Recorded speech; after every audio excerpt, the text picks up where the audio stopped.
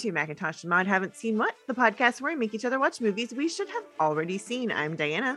And I'm David.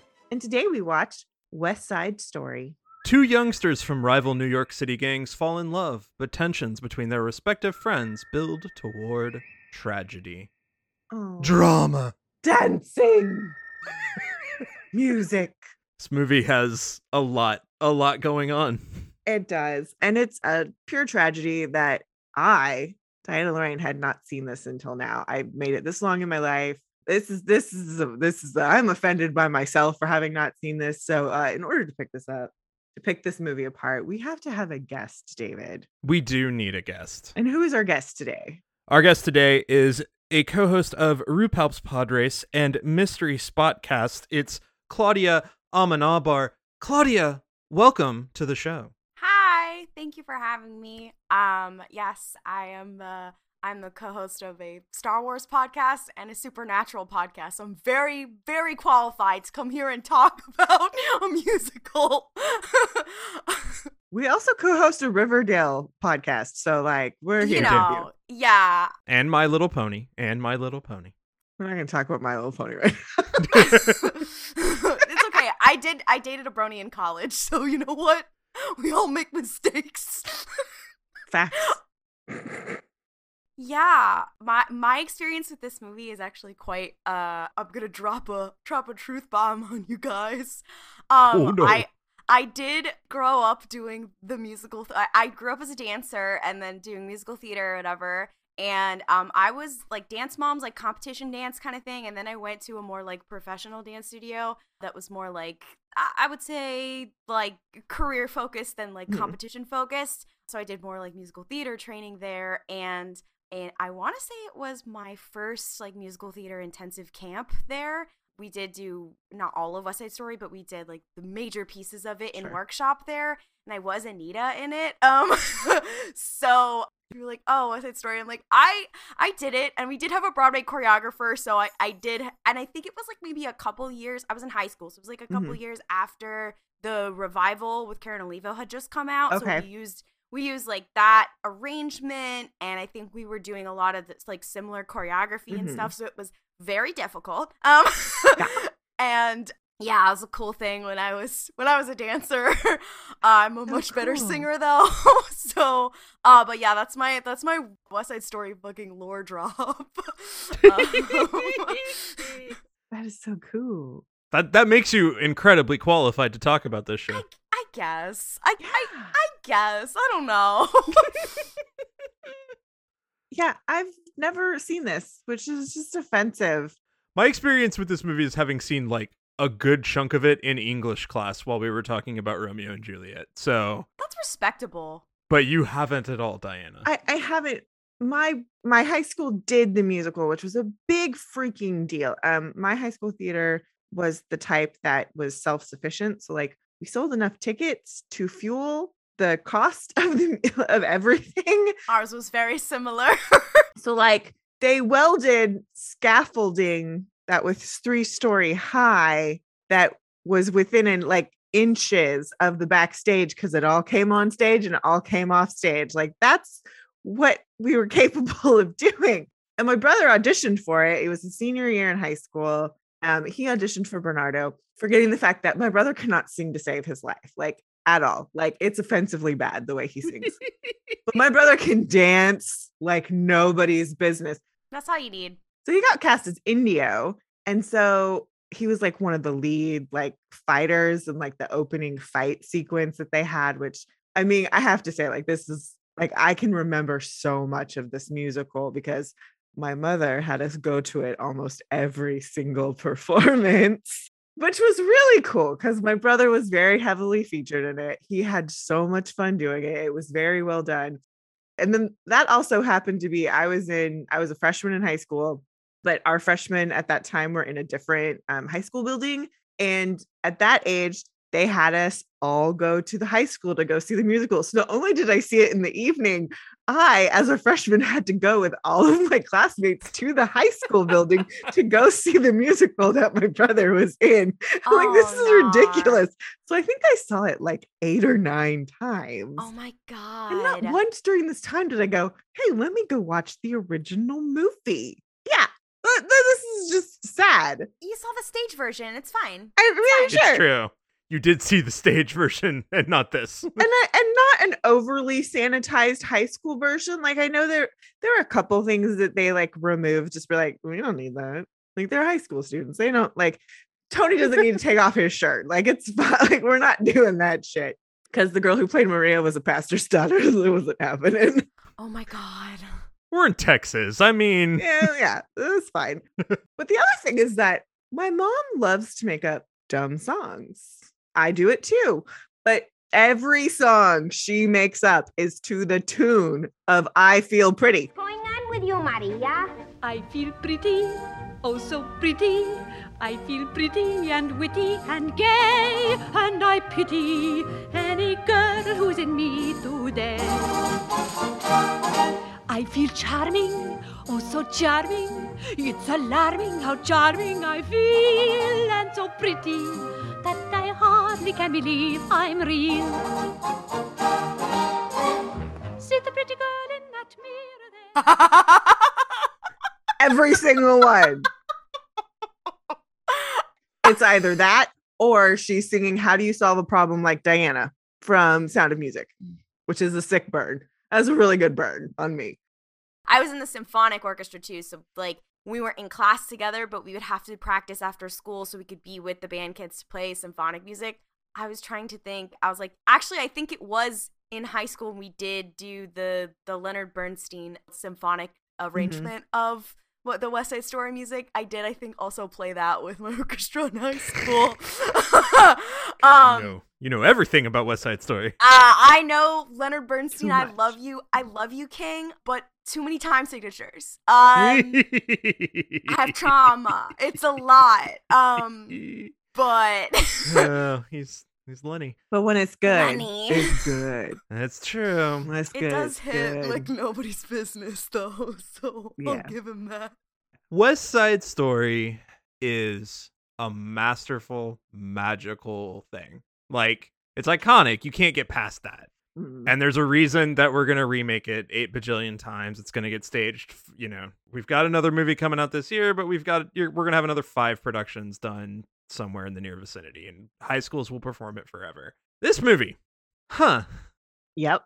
I can't just trash it. It's not garbage. Mm-hmm. But man, we could do a lot better here. We could do a lot better. I'm just going to say it. Our 2 leads suck. They're bad. Tony and Maria suck. They're awful in this movie. They do kind of set the precedent, though, like, because of the way that the movie is, like, everybody just expects the Tony and Maria in any production to also be like, yeah, they could be okay, but everybody else really, you only care about Anita, and you only care about everybody else. Like the characters with the most personality are not your leads, which is very bizarre to me. You know what? It's in keeping with Romeo and Juliet. Like, does anybody really care about Romeo and Juliet? No! I can see that, but they're both like cardboard cutouts of actors, essentially. They're so the bad. actors, yeah. The characters themselves are always going to be those types of archetypes, but you can have good actors play those roles and still have them be that kind of wooden and stiff. And the sad part here is Richard Beymer and Natalie Wood are both very good actors. They are. This is not their movie. I don't even know if it's them that's the problem here. I think it's a lot of other stuff going on. I mean, I think this movie may suffer from trying to do a few too many things. Yes. That might be fair. Is it going to be gritty and real? Is it going to be a wild juvenile gang ballet? Is it going to be both and be a mess? Because I kind of feel like that's what it is. But that's why it's camp. Oh, for sure. So actually, Super camp. here's what you do anytime you have a movie like this that doesn't know what the hell. Here's my hot take, and you're just gonna have to roll with me here on this one. I apologize for the sentence that I am about to say. I think that West Side Story is the same kind of camp that Venom is. Oh, okay, yeah. Okay. I can see that. All right. It is a melange of, I guess, many genres or many styles or whatever that you're like, this shouldn't work. And it's very puzzling, but it is kind of a bop. So I don't care. Yeah. I don't know what you would technically call that, though. You call it camp. So we just got done with a more directly miscast movie because we just talked about Guys and Dolls. Oh, boy. Yeah. And talk about a movie that's really still very good, but is woefully miscast. And as loath as I am to give Marlon Brando any credit, the fact remains that he's doing what he knows how to do as an actor. That's just not what that movie is supposed to have in it. No. Well, I mean, and West Side Story is also, it became like the poster child of miscastings. It was like, anybody who looks vaguely brown, put them in there. And that became boy. That became like the thing in musical theater. It was like, whatever.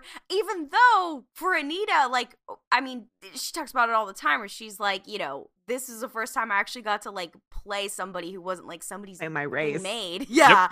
Like, and I had to brown face myself. Yeah. Yes. And then everybody else around her was like any random ethnicity. You're like, no, it's very bad. No, it's horrible. And the fact that, you know, she talks about that she had to wear even darker makeup to try to pull that off. They forced that on her. George Chakris, who was a good friend, still a good friend of hers, she said he had looked like somebody had taken him by the ankles and dipped him in a bucket of mud. She recalled saying to someone in the makeup department, I don't know why I have to be this color. This is not my color. And the makeup person's response was, what are you, racist? Wow, that sounds like what they did for all the extras on the Disney Aladdin live action. Mm-hmm. Yeah. Hollywood's fun. Hollywood has not improved at all. No. Well, so this, I mean, she, like, hi, I'm white and Latina. We are the same. Same. like, no, yeah. girl. Like, Yes. it's very bad. Who is the singing voice for Maria? That is Marnie Nixon. Yeah, because I know it's somebody different, and Mhm. this is another mismatch here. Is the level of ADR on this movie? Yeah, it's so bad. She was Sister Sophia in The Sound of Music Shut up. and played Grandmother Fa in Mulan. No. Yeah. Amongst other things. And Okay. she's done a ton of other VO She work does too. everything. Yeah. Damn. She has a beautiful voice, but it's wrong. It's wrong. Oh, yeah. And it doesn't match Hollywood at all. No, there's a little uncanny valley with the dubbing and the acting work that they don't match up real well. And there's whole stories and sagas about how that happened in the production of this. Mm-hmm. When we find out how this directing stuff went, I think that's going to inform some things. Okay. Because there's a whole bunch of bullshit going on behind the scenes for this movie, too. This is one of those, the fact that it became such an iconic big deal as it was is kind of a miracle because it's bonkers it even got finished. That was going to be my question, because there are famously in the history of film moments, and I would say in the history of musicals, because this is where I'm going to out myself as like knowing a lot about the history of musicals and pieces of the history of cinema that I am not as up on. Shout out to my classes on American musical theater. I was a visual communications major, not a cinema studies.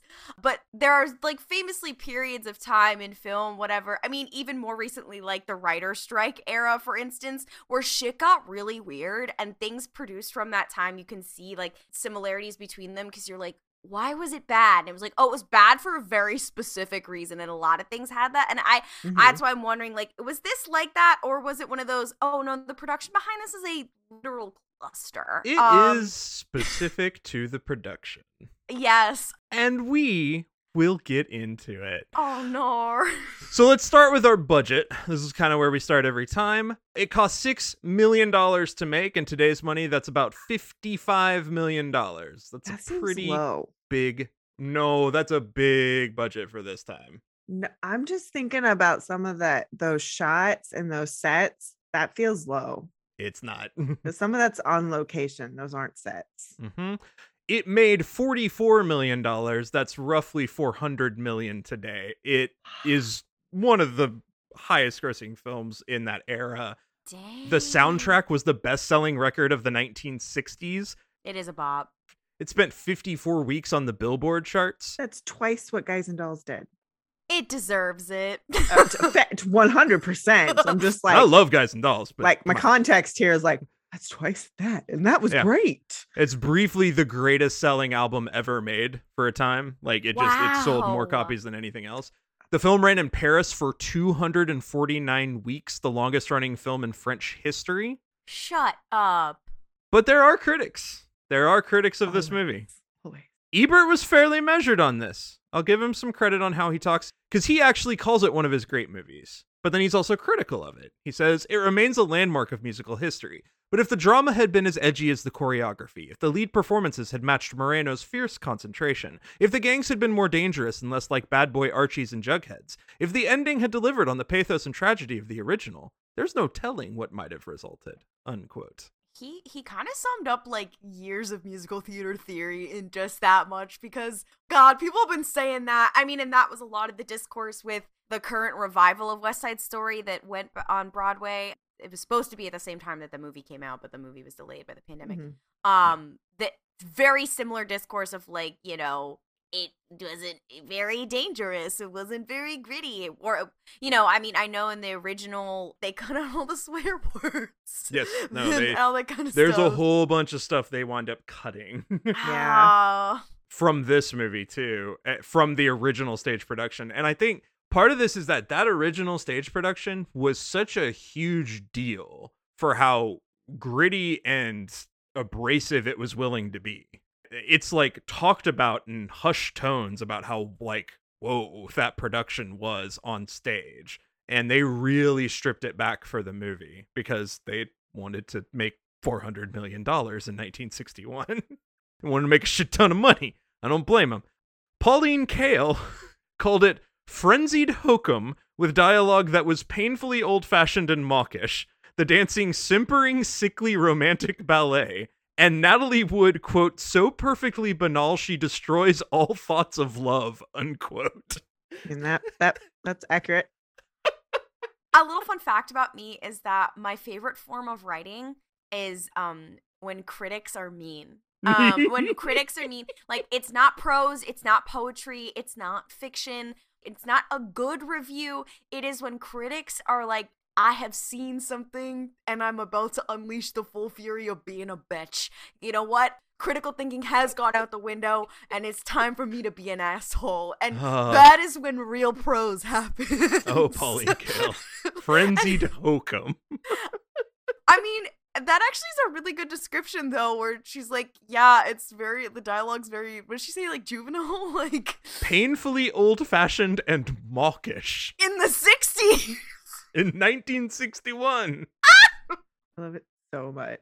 And even Arthur Lawrence said the film was flawed by, quote, bogus accents, bogus dialect, bogus costumes, unquote. Oh, God, the accents. I'll give them the accents. The costumes, no, they're fine. No.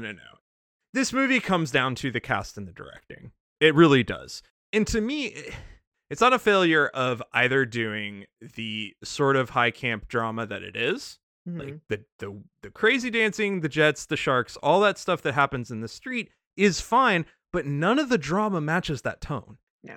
You're doing two different movies when you need to do one. Tony and Maria are in a completely different movie. Yeah. They're not connected to this at all. And that doesn't help with how stiff they already feel in their performances. Yeah. Yeah, well, and it's almost like there's almost like even like a directorial shift. It's hard because like it might just be like what the songs are given to, or the scenes that are given to different people. Mhm. But like it's definitely like, oh, the scenes with the two of them, like they are by nature more boring, so they like directed them more boring in a way. You're onto something there, but we have to talk about our writing first. Oh no. So we start with William Shakespeare. Okay, no, I know. He gets on the list, though. He's credited because it's a reimagining of Romeo and Juliet. Oh, I thought it was an adaptation of Romeo and Juliet, the best film of our time. No. I think they were drawing specifically from West Side. That is also considered an adaptation.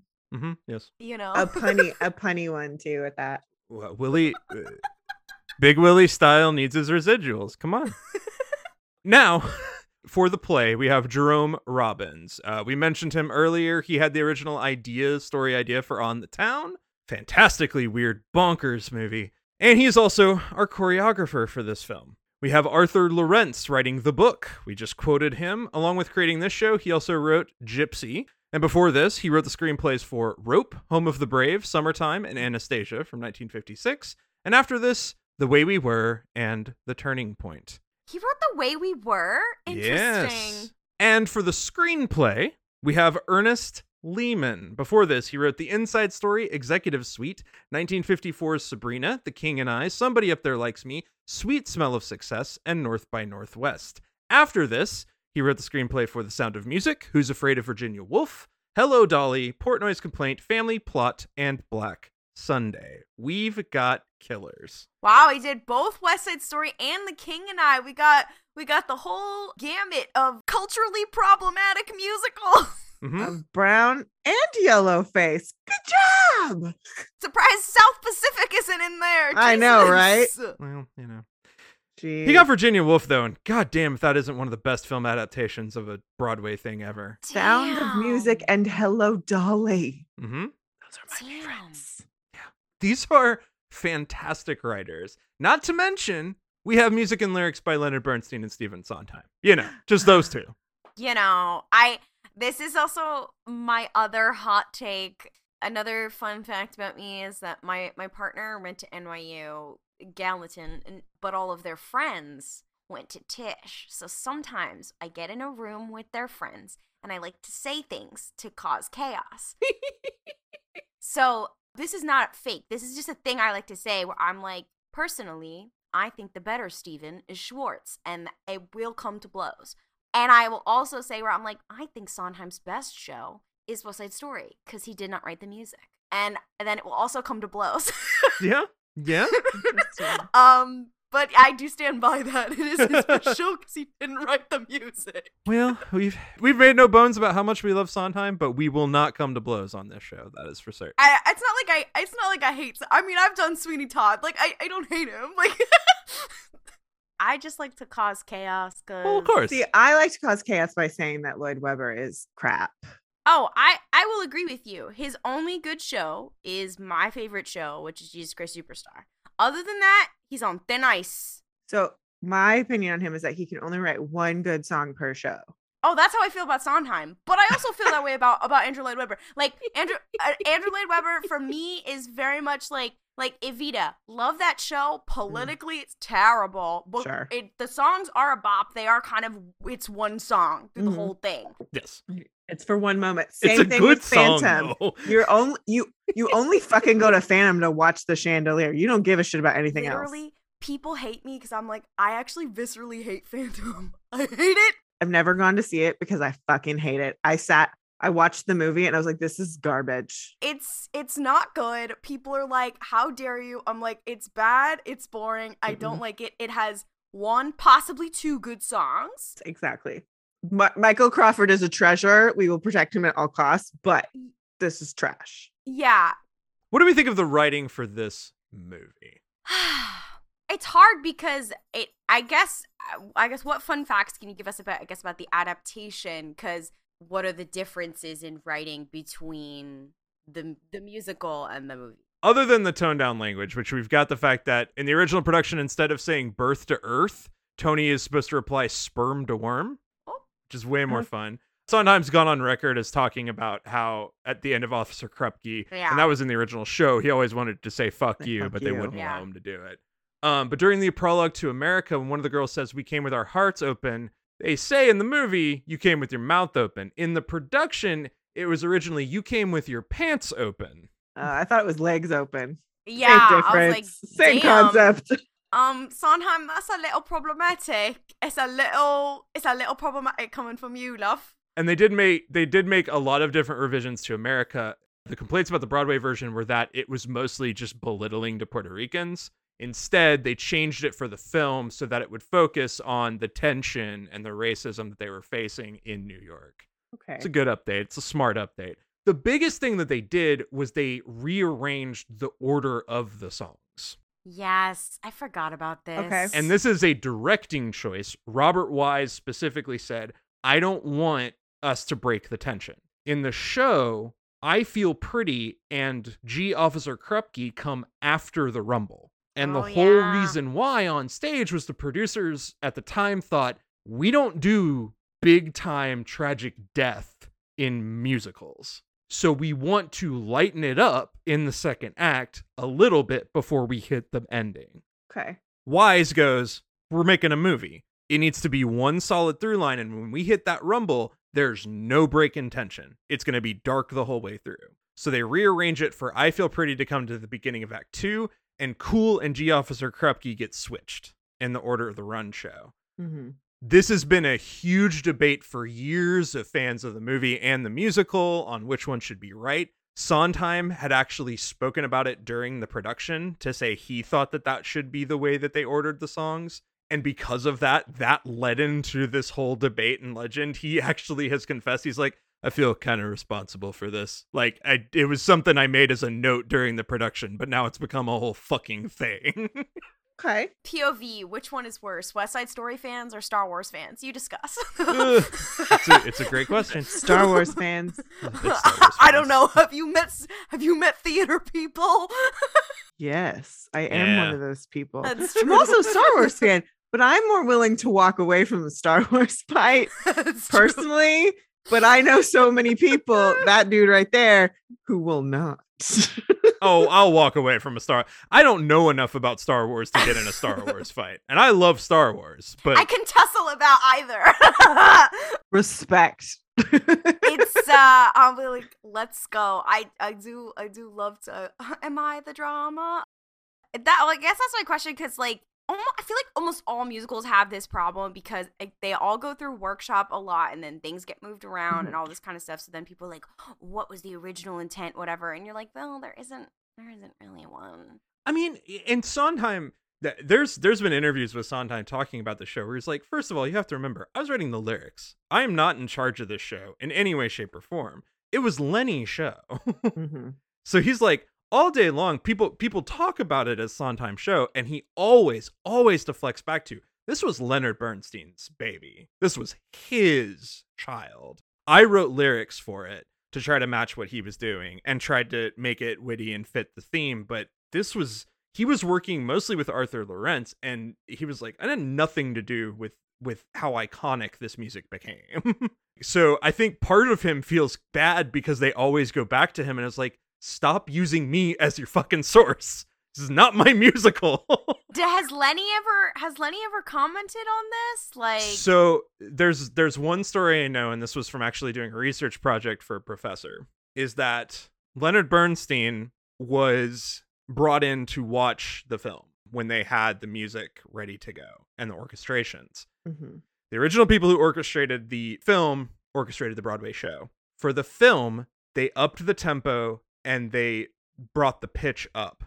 I forgot about that. And Bernstein was apparently in tears saying, you ruined it. You ruined my music. And legendarily was completely unhappy with this show. Barely had anything to do with the promotion or anything. But when they played him the music that they were going to use for the film, he went, this is horrible. Because they totally threw off what he'd made. Mm-hmm. Yeah, and I mean that makes sense because like if you look at the sheet music for that, like it is so specific down to like measures of random time signatures and like stylistically how he wanted something to be. So for you to pitch it up is like it gives a completely different vibe. And that's also why I think like when I listen to it on Spotify or whatever, I think I listened to like the original Broadway cast recording, whatever. And this is a thing I think that people with any musical, whatever, like you always listen to the version that you grew up with or whatever. Mm-hmm. I don't know when I first saw this movie or whatever. It wasn't one of the musicals that like my mom played in the car or whatever. Because we didn't have Spotify. We had CDs. I remember with West Side Story, if you listen to like the symphonic dances version versus the movie version, it's very different. And I remember like when I was practicing this with my orchestra, I think in high school or whatever, there's a lot of like unlearning you have to do, like for all of the people, especially first chairs and stuff, who, if you are very familiar with the movie, where our teacher had to be like, that's not how it sounds, that's too fast, stop, like you have to read what's on the page, not what you remember from the movie. Yup. And it's a little bit of a problem. So, you know what, Lenny? I agree with you. If we're ever going to have to take Leonard Bernstein versus the Hollywood Machine, who the fuck am I supposed to side with? Yeah.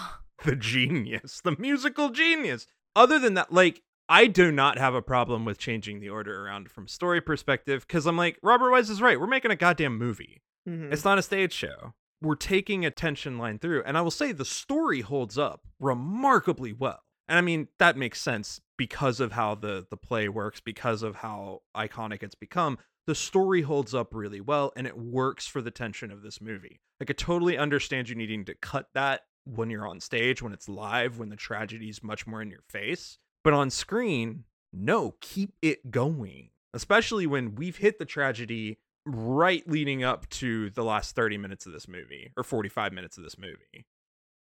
The writing's not the issue with this movie, and my God, we have talented people involved. Let's talk about our directing. Oh, no.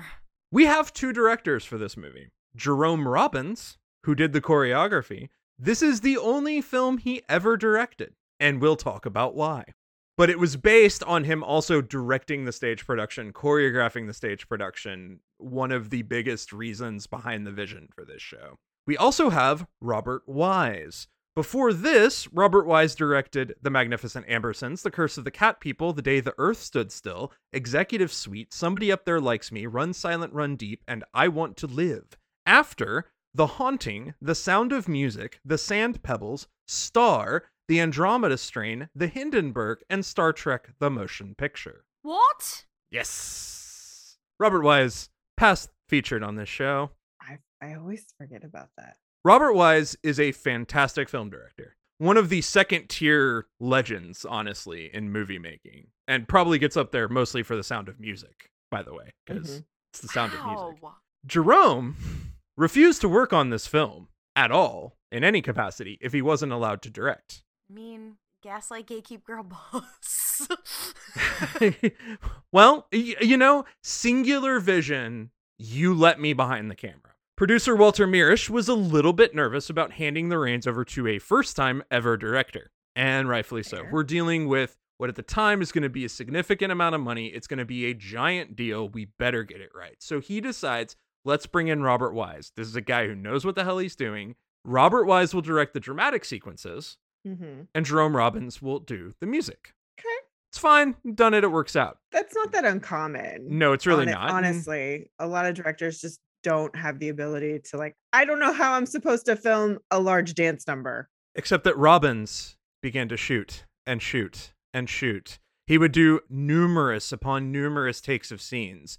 After 45 days of filming was like 24 days overtime budget. It was incredibly overblown by budget, behind schedule, and they fired him. Jerome Robbins only completed 4 sequences for the movie. The prologue, Cool, I Feel Pretty, and America. Yeah, you can tell. Ah. Now, everything else had been rehearsed and choreographed. Yeah, because it's so they had all the numbers prepared. Sure. Wise then just wrapped up filming those sequences. But again, you can fucking tell. You can tell that with Cool and America, there is a big singular vision thinking behind how that camera's going to sit, how that dancing's going to look. There's all sorts of weird, interesting angles. And then you have something like the duet between Tony and Maria, where it is gorgeous, but it is stiff and static. And it makes not a goddamn lick of sense compared to the other numbers in the movie. Shout out to Dear Evan Hansen.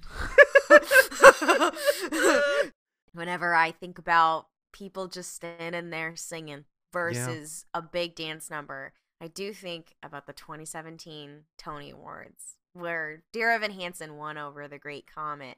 And I think my comment, I saw The Great Comet on Broadway with Josh Groban before it closed. And Bless you. and I do remember saying, like, so you're going to tell me that a musical where they stand there in front of screens and sing the songs that are fine, but in a musical that's very questionable, won over a musical where they are singing, dancing out in the audience, throwing free pierogies at me, playing instruments at the same time, that those two are comparable and Dear Evan Hansen wins. Yeah. And I feel like you have the same tension here between scenes in West Side Story. It's truly the crux of the problem in musical theater. Jerome Robbins was such a singular visual eye for choreography. I mean, the man, this is the only film he ever made, and the man was still going to go on to be a legend for all the work he did on Broadway, all the shit he did on stage, because this isn't the only thing he ever did. And even if it was, it would still be considered iconic because it led to so many different people going, oh, we can do that on stage? Well, we can pull that off. So Robert Wise is a really good director, but you think about The Sound of Music and how that looks. It's a very different movie. Yes. Far less dancing. He directed the parts of Sound of Music as the parts that were a love story as a love story. He didn't do that here. He doesn't understand the drama at all. No. I understand that Robbins had lost them so much fucking money by that point that they felt like we have to cut bait. This guy's never directed a movie in his life, and it's just not going to work. But on the flip side of it, God, I wish they'd figured out just how to tell him, no, you get 3 takes and that's it. But you can still do whatever the fuck you want. Yeah, what was the producer doing? But it's like he rushed all of the straight scenes at that point, where it's just like, let's just go. Let's just get something. Well, and that was probably a factor too. In now we're so behind the 8 ball. It took 6 months to film this movie. Okay. I think if I was those actors, I would want to kill someone. So maybe that makes sense at that point. But I mean, when it's costing that much money, eventually, and Robert Wise is one of those directors who's known for being workmanlike. A guy who is just known to be like, we're here, we're making the movie, we're getting it done. Let's move on. Like, that's the kind of stuff he did. And I appreciate and can respect that. Like, I like the whole show up, let's be prepared, let's do our job, let's go home. Like, that's great. But not with this, not with such a visual movie. Part of your job as the director, like the actors are supposed to show up knowing their lines and their choreography. The crew is supposed to have the set ready to go. The director's supposed to be there to help make the moments work while he's recording it all. And when those things aren't coming together, his job is to fix that.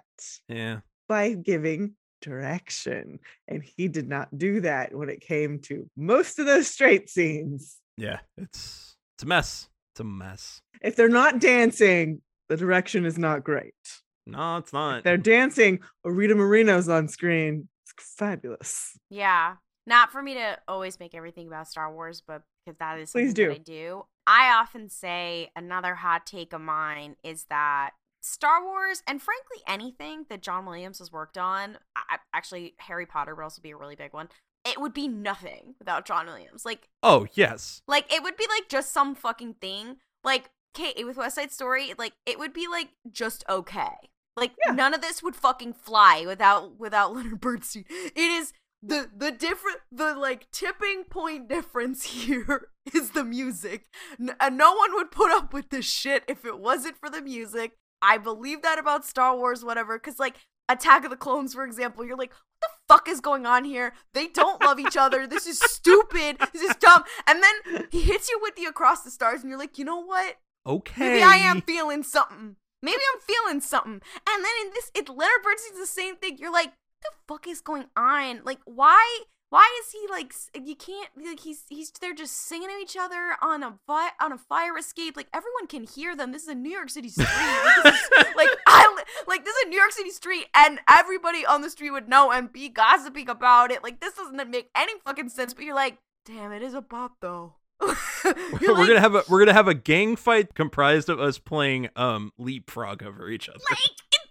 Or it's, you know what? There's a lot of snapping and it works. It does. The snapping is important. It is integral to our character building. Like, and you're like, you know what? And it works. But that's the thing. There are certain pieces of media where, like, the other example I like to give is, like, where the music is very important, but it's not the tipping point, is like a Miyazaki movie, for example. A Miyazaki movie in itself is very, very good. You put the music on it, and then it's like, wow, this is another level. This is just mwah. But by itself, it's already, you're like, wow, amazing, beautiful, 100, whatever. No. In these special little situations, it's like the music is the only thing holding this shit together. Yep. Like, and I'm okay with that. Like, Yeah. So the directing has problems. Fun notes about the production. They only filmed 2 shots on location in New York, although they are massive parts of the story. The street scenes were shot on West 68th between Amsterdam and the West End, and the playground was shot at East 110th between 2nd and 3rd Avenue. Everything else was done on sound stages. really? Yes. I You can didn't tell. know that. Yeah. That's Love it. There's a lot of weird costume stuff going on. It's Irene Sheriff, who we've talked about multiple times now, both for American in Paris, Stars Born 54, Guys and Dolls. Magnificent costumes. Over the course of the production, the actors wore through 200 pairs of shoes, applied 100 pounds of makeup, split 27 pairs of pants, and performed in 30 separate recording sessions. Yeah, if I was the costume designer and I had to deal with Jerome Robbins making them do everything 80,000 times, I think I would kill someone. I would be like, you go through another pair of Laducas and I'm coming for your kneecaps. From Like, top to bottom, it was probably impacting production to where they were like, it's a liability to keep him involved anymore. There's a note down here later. The dancers got shin splints because of how much they had to dance on concrete. wait, they did the dance scenes on the concrete? Yes. Oh, On location, yeah. when I did specifically America, I believe that was, I mean, I had done a dance 7 days a week my entire life. I believe that was the first time I ever experienced shin splints, was doing that. And that was in a dance studio with floor, like with floating floor. So, And it's concrete because it's concrete not only on location, but it's also concrete on the sound stages. Yeah, is bonkers. He Oh was my probably going to God. kill someone. There's other wild ass notes about the dancing later on. But in order to allow flexibility and color, the jeans were dyed, re-dyed, and distressed by using elastic thread. Okay.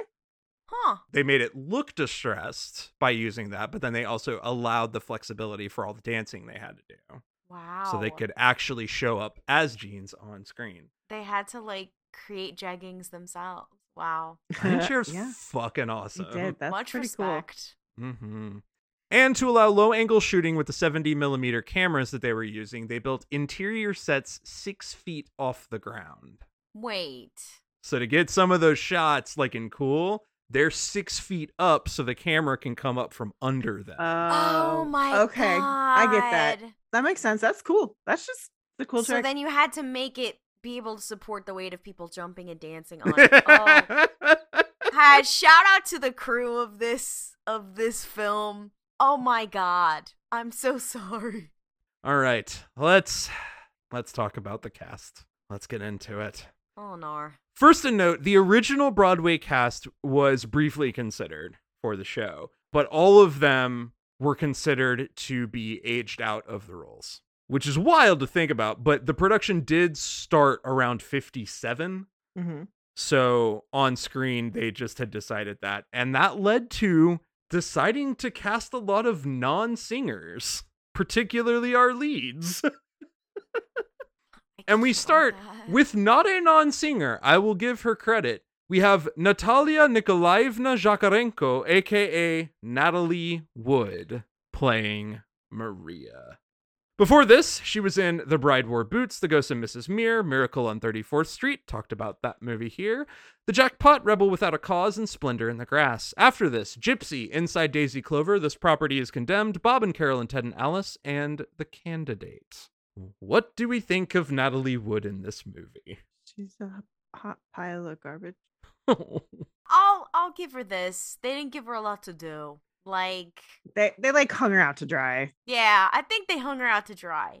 When the tragedy hits and she starts actually acting, because you can see it, You can see the moment when she goes from I'm just having to lip sync to this right now to I am actually invested in acting. Some of those scenes when she's lip syncing and she's getting teary and upset about Tony and everything, you're like, holy fuck. Yeah. Okay. No, it's Natalie Wood. It's movie star Natalie Wood. Yeah. Okay, I'll allow that. However, because she's a cardboard cutout the whole movie, when we get to that point, I have a really hard time believing it. Oh yeah, absolutely. I think that's part of the problem. I just wish, like in Romeo and Juliet, she also died. That's where I'm at with her at that point. That's a big thing. Like, Maria doesn't die in this movie. Yeah. Not in this story. Which, as a story, is fine. Like, they don't both need to die. It's just, it's tragic that any of them had to die. This is stupid. Yes. Just like in Romeo and Juliet, this is stupid. Y'all are being dramatic over stupid bullshit. God, they are. They're so dramatic. Yeah, like this one almost more because of all the dancing. It's a lot.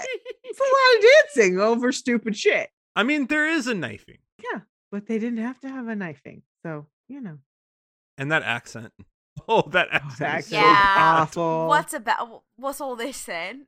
I mean, that's just an era of film where you're just like, we don't have time to unpack all of that. But it's like glaringly bad. It's like bad. She overrules her R. She's like, Anita. And you're like, oh, fucking God. Like, she's trying really hard on only specific words. Like, you could try. What's really sad is that there's a couple of lines where Marnie Nixon actually subs in the accent for her. And I'm like, on even those, it makes it even worse. It does. It really does. It's such the white overdoing of the accent. It's bad enough that you're already putting her in pseudo brown face. You need to get the dialect right. And especially because everybody else around her, including another white guy who we are going to talk about, try to tone it down. George Cycris as Bernardo does a much better job with the dialect. Jeez Louise. Well, this is my other question is they chose all like film actors because they didn't choose stage people. They chose film actors for our two leads. So that was going to be my question. Yeah. Was because if you choose stage people, at least at that time, although it still happens, so I don't know why I said that. People who look ethnically ambiguous, they're ready to do any accent. They're ready, they're prepared, they've been doing it. So, especially with stage actors, but I'm sure also with film, I could understand why that makes sense. And then for our leads, girl, what are you doing? To her credit and to both of our leads' credits, they've actually, got good perspective in how they've talked about it. A lot of the cast thought she was a little bit aloof, a little bit, separate. But apparently most reports say she isolated herself because of how unsure she felt about the role. She's like, I don't feel like this is my role. I don't feel like this is right.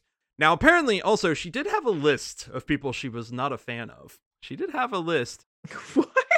And apparently, unbeknownst to him, Richard Beymer got on that list. Now, in talking about it, he thinks that they had a screen test back before, and he thinks that screen test went, sideways, and he thinks maybe that's what caused it. He wasn't really sure.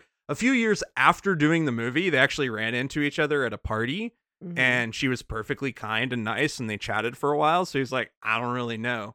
There's conjecture that it was about Warren Beatty not getting cast as Tony, but that's actually been disproven only because of the timing. She was still with Robert Wagner at the time of making this movie, so she wouldn't have been dating Warren Beatty, and they actually didn't get along when they made Splendor in the Grass. However, Richard Beymer only found out about being on the shit list when he talked to his co-star, Russ Tamblyn, while making Twin Peaks. Call me Marie Kondo because I do love mess. This is amazing. The fact that Richard Beymer only found out by talking to Russ Tamblyn while making David Lynch's weird-ass television drama. That is wild. Yeah, so Natalie had a shit list. And good for her. What? Girl boss. Not girl boss, just like, I've dealt with enough bullshit, I will fight you. Who could have been better? They had some models in mind, so some definite non-singers, because Natalie Wood could sing. She actually did record all of the songs. Yeah, I remember hearing that. And then I was like, so why did they replace her? She recorded all the songs. The producers had the option to use her or dub in. They decided to dub in. And generally speaking, a lot of the dubbing happened because they pitched up that music. From what it's been told, they couldn't hit the higher notes quite as well as bringing somebody in to dub. Musical directors made that choice, but there are recordings available of Natalie Wood doing all the music as well. If you get big expanded versions of the soundtrack, you can find her recordings of the songs. So she did do it all. The other weird part is they didn't tell her until they finished all this shit. Marni Nixon did a recording session with Natalie Wood. Like, they knew they were going to do it to see which one, but they didn't tell Natalie Wood. They'd already decided to dub her. I think I knew that part. Because didn't this not come out until, like, recently, in the past, like, 10 years or something? I don't know. It's in the trivia. And the other weird part is Marni Nixon was in those recording sessions. They went back and forth to give them the option. Then Natalie Wood lip-synced, and the performance was so different that Marni Nixon had to go re-record the dub to match the acting that Natalie Wood did. Because Natalie Wood is a fucking great actress. But that's going to change how it's a mess. It's a fucking mess. They did her dirty, along with her being such just a wet rag for the first half of the movie. So who could have been better? We have actual just models. We have Suzanne Pleshette and Jill St. John. I mean, if you're going to dub them, then who cares? But I know.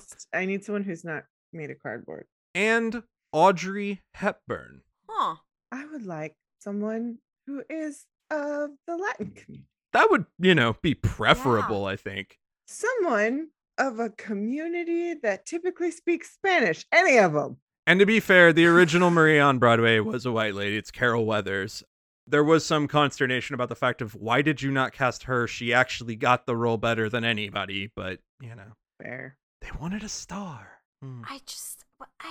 Yeah. Why? Baffling decision making. But like I say, the credit I give her is when it does turn time for her to like act. Oh, it's great. It's fantastic. Her scene in the finale, wonderful. Because you feel it. You feel it in your gut from her. But you don't get the payoff from the earlier scenes. How do you fire this gun, Chino? Just by pulling this little trigger? How many bullets are left, Chino? Enough for you? And you? All of you! You all killed him! And my brother! And Riff! Not with bullets and guns. With hate! Well, I can kill too. Because now I have hate! How many can I kill, Chino? How many? And still have one bullet left for me.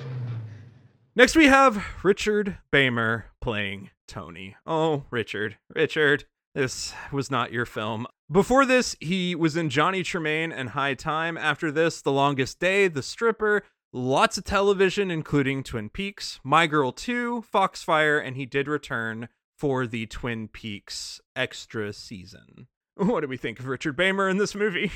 I feel like he was also given the short end of the stick here. Such the short end of the stick. Like, in my opinion, Tony should be the most conflicted character in the entire show. Yes. Like, to me, and I have a feeling this is the way they're going to go with the new one, the Steven Spielberg one.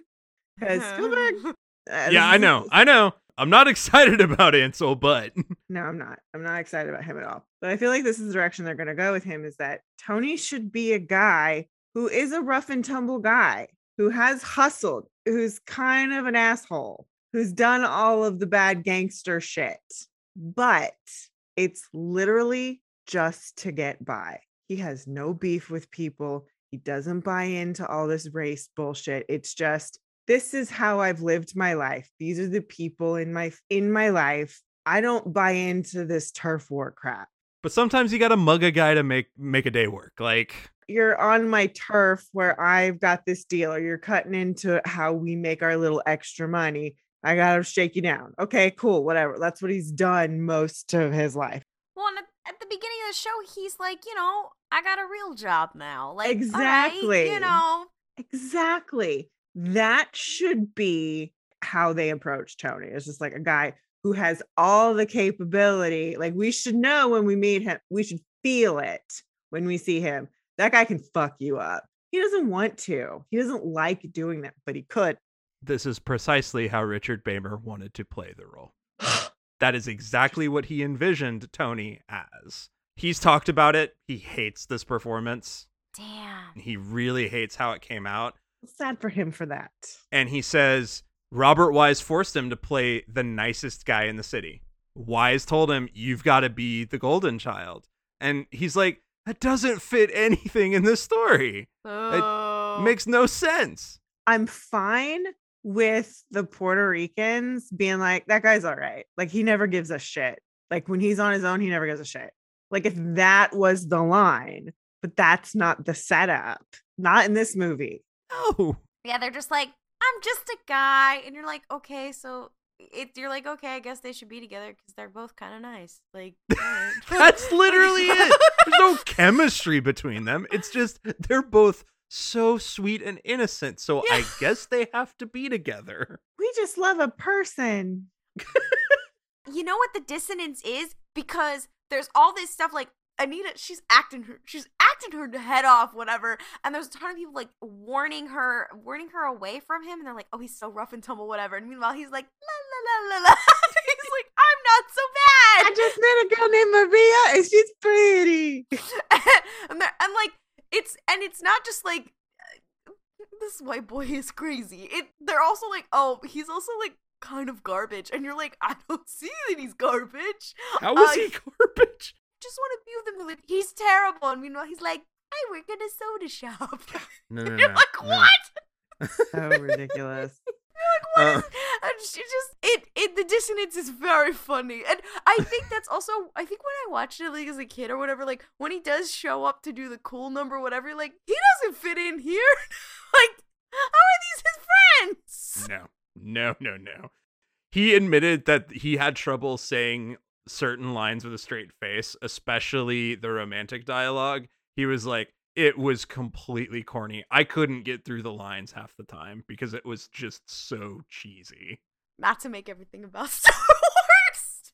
I'm gonna be that person, but it's a Hayden Christensen moment. It's a Hayden Christensen moment where I get to say, people are like, oh, it was so wooden or whatever. I'm like, that's because George made him do it that way. Mm-hmm. Robert Wise made Richard Beymer do this. I'm going to say, I'm so glad he's going to be able to get to redeem himself. Finally, we win. We win. When will Richard Beymer get his Hayden Christensen in the Kenobi series moment? I know. He actually walked out of the London premiere because he was just so frustrated with the performance. I do have sympathy for him for that. Yeah. And here's the thing, like, I think he's fine with it in terms of like, man, I was in one of the most famous movies ever made. Like, I'm not going to complain, but he's just like, this should have been so much better. Yeah, I mean, as an artist, that would really piss me off to be I mean, this is a very cool role and a very cool story, and I think it should be this way. And they're like, nah, you got to do it as bland as possible. And then everybody's like, this is cool. And you're like, but I didn't want to do it that way. Who could have been better? Co-star Russ Tamblyn. Tried out for Tony, didn't get the role. They called him back for Riff instead. Okay. All right. Anybody they put in this, I don't know if they're going to pull it off. But we also have a bunch of non-singers. We have Anthony Perkins. What? Warren Beatty, who we talked about a little bit earlier. Bobby Darin. Burt Reynolds. What? Now you got to think 1961 Burt Reynolds. There's still nobody knows who he is, Burt Reynolds. For $1, name a singer. And Richard Chamberlain. For $1, name a singer. Like, this is how I feel whenever they announce the casting for stuff. Like, yeah. When they announced the Wicked casting, and I was like, at least Ariana Grande is a singer and does have a theater background, whatever. But I was like, I'm always like, for $1, name a theater person. Like, like, thank God they Cynthia Erivo, because Jesus Christ, for $1, name a theater person. It's not hard. They are actors. God damn. All right. Let's talk about some people who are a little bit better. We have Russ Tamblyn playing Riff, father of Amber Tamblyn. Before this, he was in 1950's Father of the Bride, 7 Brides for 7 Brothers, Peyton Place in 1957, High School Confidential, and Cimarron. After this, How the West Was Won, The Haunting, Son of a Gunfighter, The Last Movie, Dracula vs. Frankenstein, Twin Peaks, Cabin Boy, Drive, Django Unchained, the new Twin Peaks, and featured in The Haunting of Hill House recently. So I guess there's a West Side Story to Twin Peaks pipeline. Just for these two. Which, I mean, to be fair, you have Audrey's dad and you have the weird psycho psychiatrist guy. Those are great roles for those two. That's so wild. Yeah, it's weird to think about. Russ is doing a perfectly good job here with Riff. It's fine. He's much better than those two. Yeah. Everybody's getting dubbed. Everyone's getting dubbed. So it just is the way it is. Even Rita Moreno's getting dubbed for some of the songs because they don't fit in her range. They just didn't. It's terrible. It's terrible. That's hateful. It's hateful. But what Russ has is the charm of the understanding of the role. He at least gets the fucking assignment of what he's supposed to be doing here. Unlike a lot of other people. And Riff's such an obvious character, it's fine. And he can dance. He can actually dance.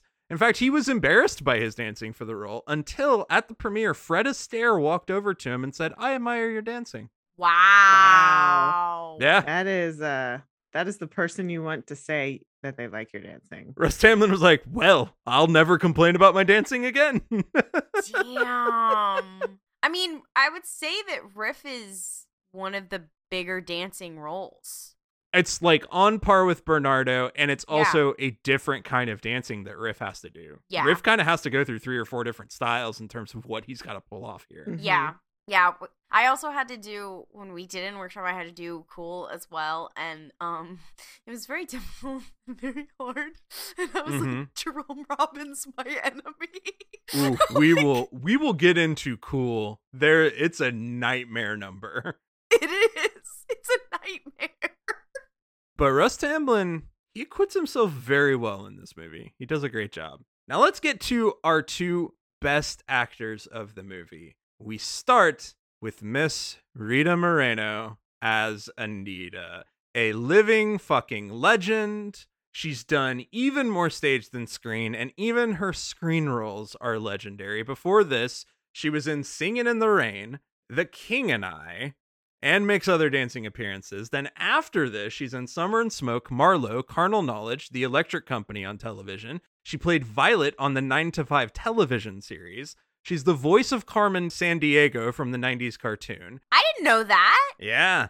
Angus, Slums of Beverly Hills, Blue Moon, Pinheiro, Oz on television, Casa de los Babies, Rio 2, and One Day at a Time. And coming soon, she will be appearing in the 2021 remake of West Side Story. What do we think of Rita Moreno in this movie? She's the star.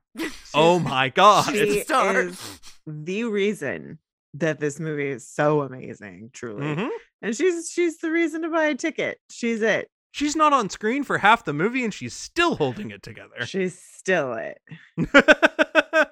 Yeah, I mean, by construction of the show, she has the best songs. Mhm. She has some of the most interesting parts musically, like when they do the 5-part The quintet. situation. Like, she has some of the most interesting stuff to do, both acting, dancing, and music wise, by definition. So they had to pick somebody who had the range. I think that was the piece, was that they could get away with having somebody who was like kind of good at like one thing and could fudge the rest of the stuff for everything else.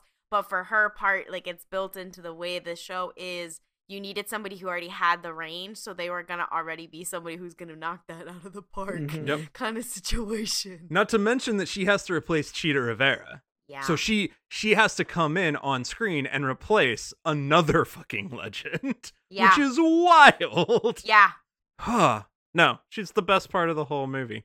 A content warning here for abuse. During filming of the taunting scene, she was immediately reduced to tears because it triggered childhood memories of abuse for her. They immediately stopped filming. All the members of the Jets crew started to comfort her and pointed out that, hey, the audience is going to hate us so much more for what we're doing right now. We promise you. Every Holy single one of those dudes was like, shit. we're so sorry. We're so sorry. We just have to get through it. I promise you. Holy shit. Yeah. Literally, that is awful.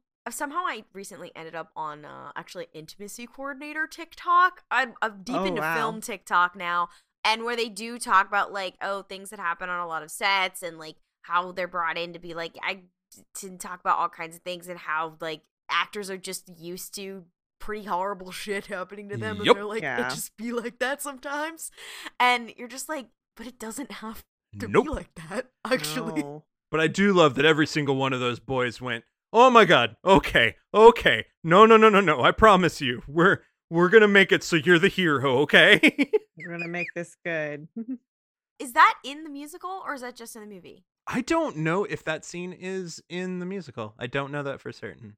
I think them harassing her is. Yes. I think I want to say I it don't is. know that it gets that intense. Yeah. I'm fairly certain they harass her. However, she also stated that her reading of Don't You Touch Me after the Jets attack was an imitation of her then boyfriend, Marlon Brando, who noticed it at the premiere. Rita Moreno dated Marlon Brando for a little while. Who knew? Of course she did. Girl boss. It's amazing. Girl boss. You know, all right. Let's also talk about another really great performance. That is Georges Chakris as Bernardo. Again, white dude, Greek dude, but does a very good job. Before this, he was in uncredited roles as chorus or dancer in the movie Stars and Stripes Forever, Gentlemen Prefer Blondes, Brigadoon, White Christmas, and There's No Business Like Show Business, because he is a stage guy. After this, he was in Diamond Head Is Paris Burning, The Young Girls of Roquefort, and then did tons and tons of guest star appearances on television. Okay. The other weird thing is he played Riff in the original West End production of West Side Story. Shut up. Nar. Yeah! Wow. Bullshit. Bernardo played Riff. I can't deal with that. That's so much. Ugh. That is so fucked up. That's so much. That's so much. Yes. Wow. I gotta say, though, he does a great job. Yeah. He is very good. He grounds the character. Like, Yeah. it's that thing of he probably, because, you know, Rita's talked about it. It was like, you look like you've been dumped in mud. And he's like, whatever, man. Like, Yeah. even you can tell he was just like, we gotta make a movie, I guess. But again, he gets the assignment. He knows that this is a human. He's not trying to do the overacting of the ethnicity. He's just like, I am Bernardo. This is the types of things I would do as a character, so I'm just going to do that and roll with it. And I'm going to get the dialect as correct as I can without trying to push it over the top. Mhm. And then in America, there's just so much good going on. There's just so much good that he's matching Rita fucking Moreno, which is Yeah. bonkers to think about. Well, and there's differences in that piece between the stage version and the movie version, in that in the stage version, there are no men in it, Yep. right? In the Mhm. stage version, it is Anita and Rosaria. Yeah. Bernardo gets brought into it in the movie. And it changes the meaning. It changes the meaning and it changes the dynamic quite a lot. And not in a bad way. It's just it fits in the movie. But it's interesting. I don't know if they did that because they were like, yeah, we weren't partnering, or I think it makes it more of a conversation about their experience, because that's the aim of the song. And Yeah. I think in the musical, it just being the ladies makes total sense. It's like, yeah. this is our experience. We're talking to each other. It's a moment to showcase those two performers. Great. Yeah. But for this movie, if this is part of the point you're trying to make, having that ensemble be a part of that conversation, I think is a slightly more impactful, with Anita being the one who is our super sassy resident cast member, being the one to lead this conversation. And then, you know, we already know her and Bernardo, you know, bicker back and forth. It being the conversation between them is very flirty and fun. Yeah. I think that's the other piece. That's the other piece there, is that it's Yeah. a good just character building there. I mean that's half of the reason why it works, and then why it's still Yeah. like iconic. So Those two have chemistry. They actually have chemistry. remember goddammit. chemistry in movies. What was that? You know what? Oscar Isaac, he's got chemistry in movies. And you put anybody on screen with that man, he's got it. He's got chemistry. Put Oscar Isaac and Rita Moreno in a movie together. Holy shit. Wait a minute. Will be so hot. Okay. All right. Now we got something cooking. And also, we talk about the writing of that song changed. They changed the writing for the movie because in the stage version, it's just very much centered on, Puerto Ricans. And eventually it just becomes this parody of their experience. Versus in this, it's a back and forth about we're talking about what we love about America, and Bernardo's pointing out all the problems with America. Here you are free and you have pride. Long as you stay on your own side. Free to be anything you choose. Free to wear tables and shine shoes. Everywhere crime in America. Organized crime in America. Terrible time in America. You forget I'm in America. Yeah, it's the opposite. If I am remembering correctly. Yep. It's Anita who's the one who's like, yeah, but doesn't America suck in the original one? Yeah. Yep. They change it quite a lot, which it's interesting. He got the assignment and he did a great job, so good for him. And that leads us to our pawns, random persons of note. These are people who didn't necessarily have the biggest roles, but they're people who have quite interesting stories. We have William Bramley playing Krupke. He originated that role on Broadway. Tony Mordente playing Action. He also originated his role and was married to Chita Rivera, the original Anita. David Winters playing A-Rab. He originally played Baby John on Broadway, then choreographed a ton of movies for Elvis and Anne Margaret later. And he also directed the seminal 80s skateboard film Thrashin'. What? Yeah! Elliot Feld, who played Baby John, he is a legendary ballet dancer and choreographer. He was the original child prince in the Balanchine production of The Nutcracker. Shut up. The original child prince. Baby John. I am dropping some more lore in that I did do The Nutcracker all growing up. So this is a lot. This is a lot for me. Wow. But he apparently collapsed during filming of Cool and wound up hospitalized with pneumonia.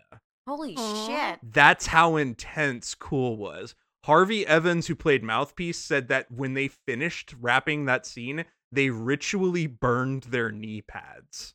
We had to wear knee pads. We had to all wear jeans and knee pads because that fucking number is that intense. Traumatic. Yep. Yeah. We have Gus Triconis playing Indio. He started as a dancer, did a bunch of TV directing. He was married to Goldie Hawn from 1969 to 1976 before she ran off with Warren Beatty for a bit. His sister, Gina Triconis, is Graziella in this movie. It's good. It's weird. What?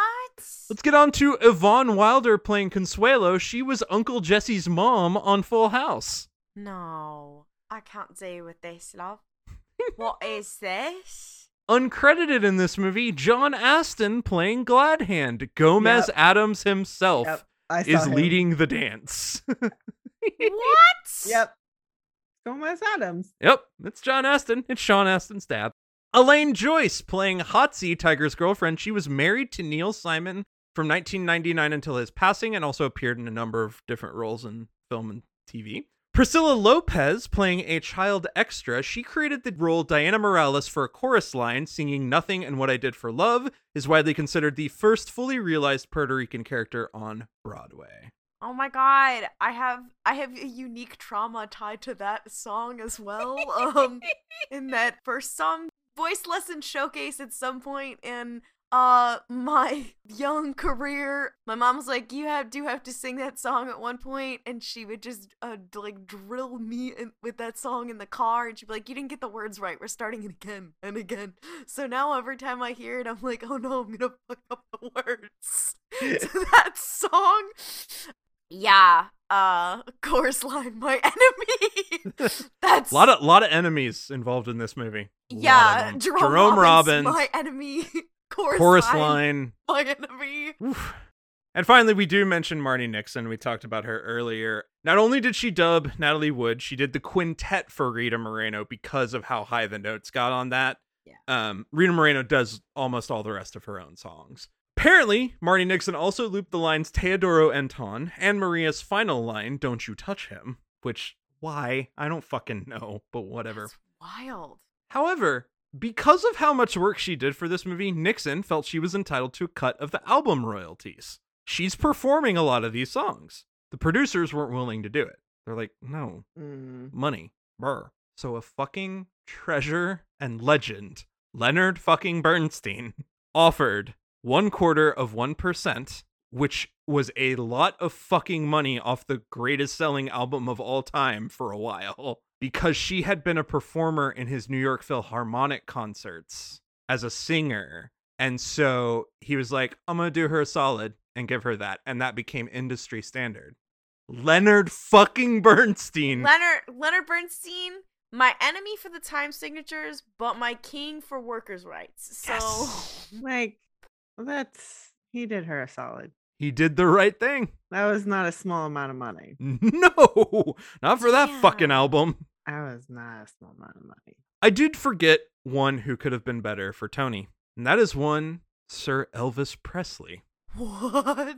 Yeah. I mean, it would have been awful. They wanted Elvis Presley to consider it, but Colonel Tom Parker wouldn't let him do it. But he could have been suave. He would have been charming.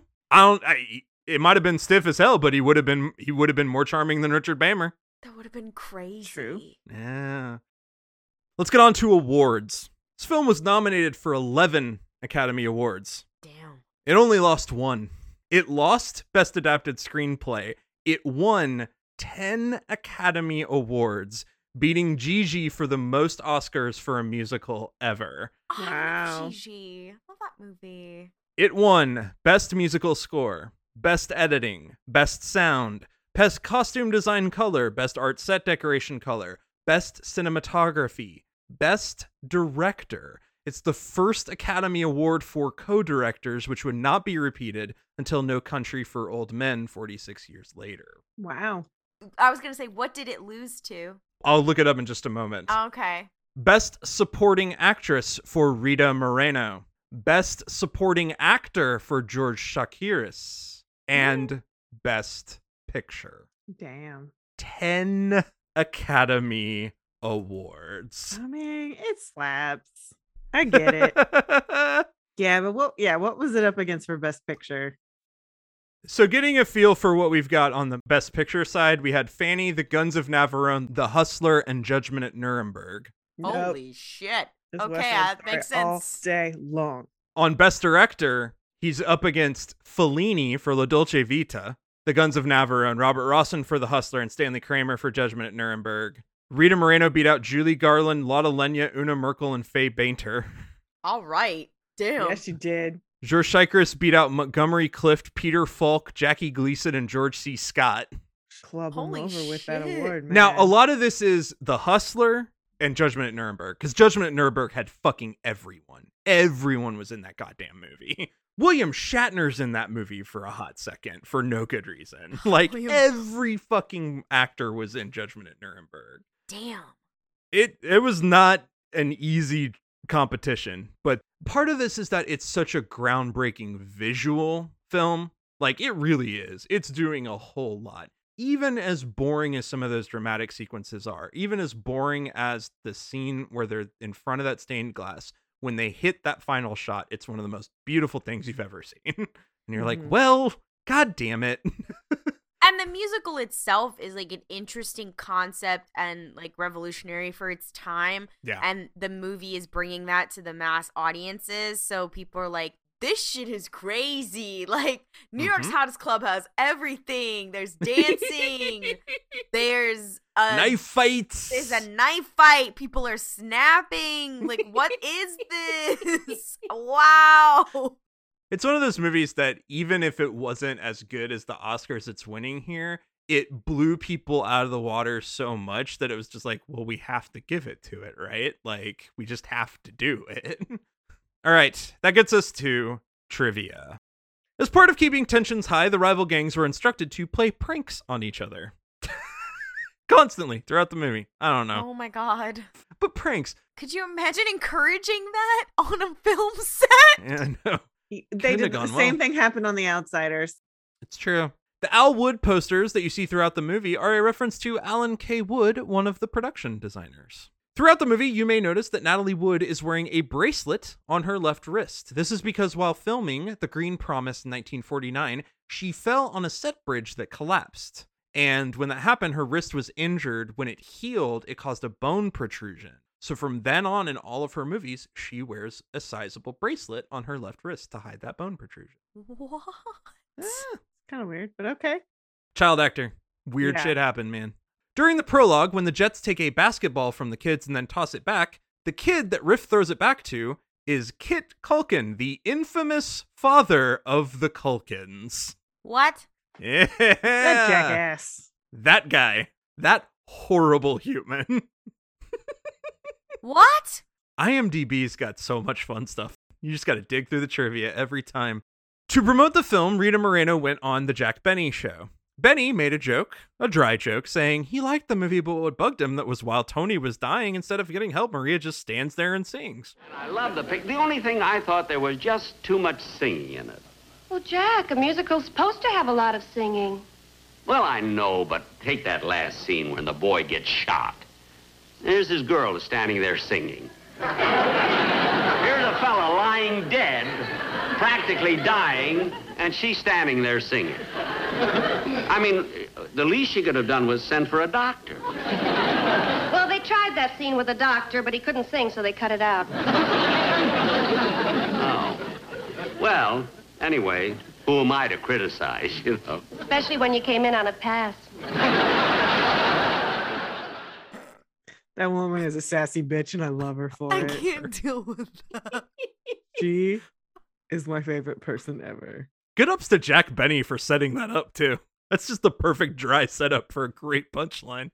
Damn. Here's one that'll blow your mind. Before his passing in 2011, Arthur Lawrence said Disney had once proposed an adaptation of West Side Story with animated cats. I'd like to see it. There was a 7-minute reel shown to them with white cats and black cats as rival gang members, and the, quote, Maria cat came down the rope of a steamer illegally into the country. I was about to say Disney, drop it in the Disney Shorts collection, and now I'm like, please don't. Keep it in the vault. Keep it in the fucking vault. You know what? Put it in the vault with Dumbo, please. Her lover, quote, the Tony cat, got run over. You can't believe how terrible it was, unquote. Did they just take this and then make the Aristocats?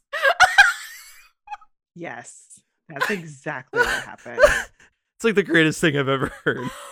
She came down the rope of a steamer illegally into the country. Walt Disney, how did you find such creative ways to be so offensive? I hate you. Why? What was the reason?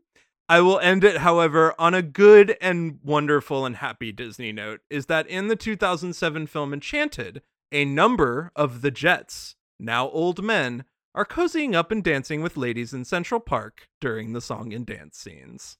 Oh, I did know that. I forgot about that. I like that. That's very good. And that leads us into ratings. So for every film, we have a dedicated rating system specific to the movie. For this film, we could go snaps, we could go playgrounds, we could go knives. It's probably knives, but you know, I'm open to ideas. Officer Krupke's. Krupke's.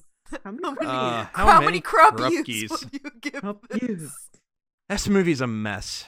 It is a mess. It's hard to push it down too far, though, because of just how groundbreaking it is. I gotta do what I did with Guys and Dolls and go 3.5. It's really watchable. It's really incredible for what it's doing. It's just those two leads are just so stiff, and the directing is pushing right into that. So I can't go that far with it, but you can't also grade it down too much because it's just such a big fucking deal. It's 3.5 Krupke's for me. Claudia, what say you?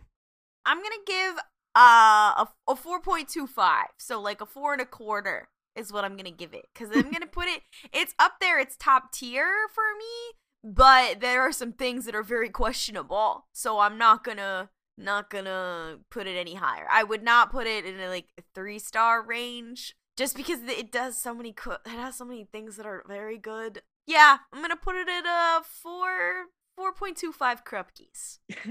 4 Krupkes in one of his batons. I think I have to go 3. Wow. So good at All right. 3.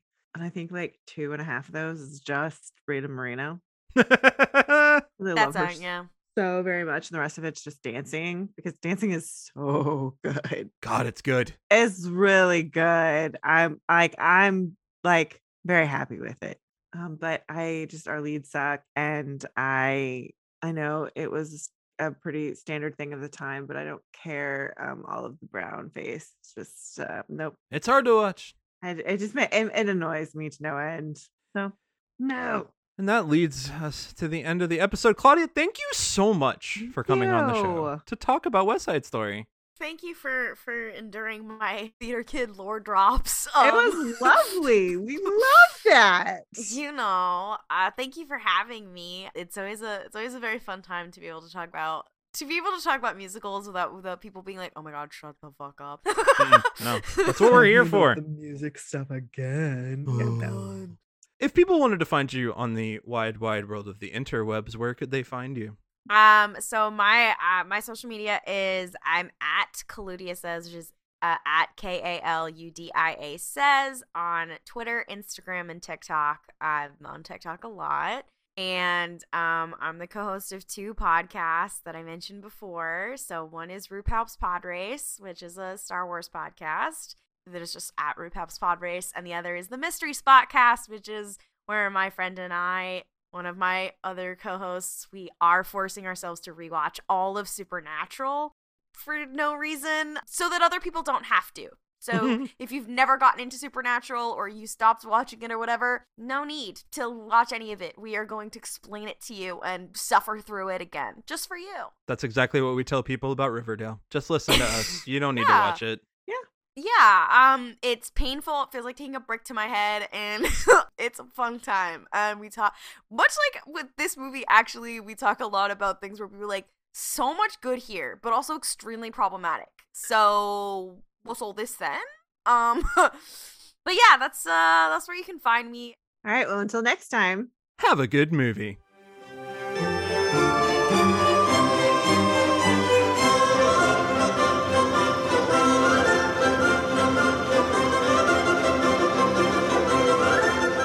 Thanks for listening. Be sure to review and rate us on iTunes, Stitcher, or wherever you listen to your podcast. For questions, comments, and recommendations, you can email us at macintoshandmod@gmail.com or find us on Twitter, Instagram, and Facebook.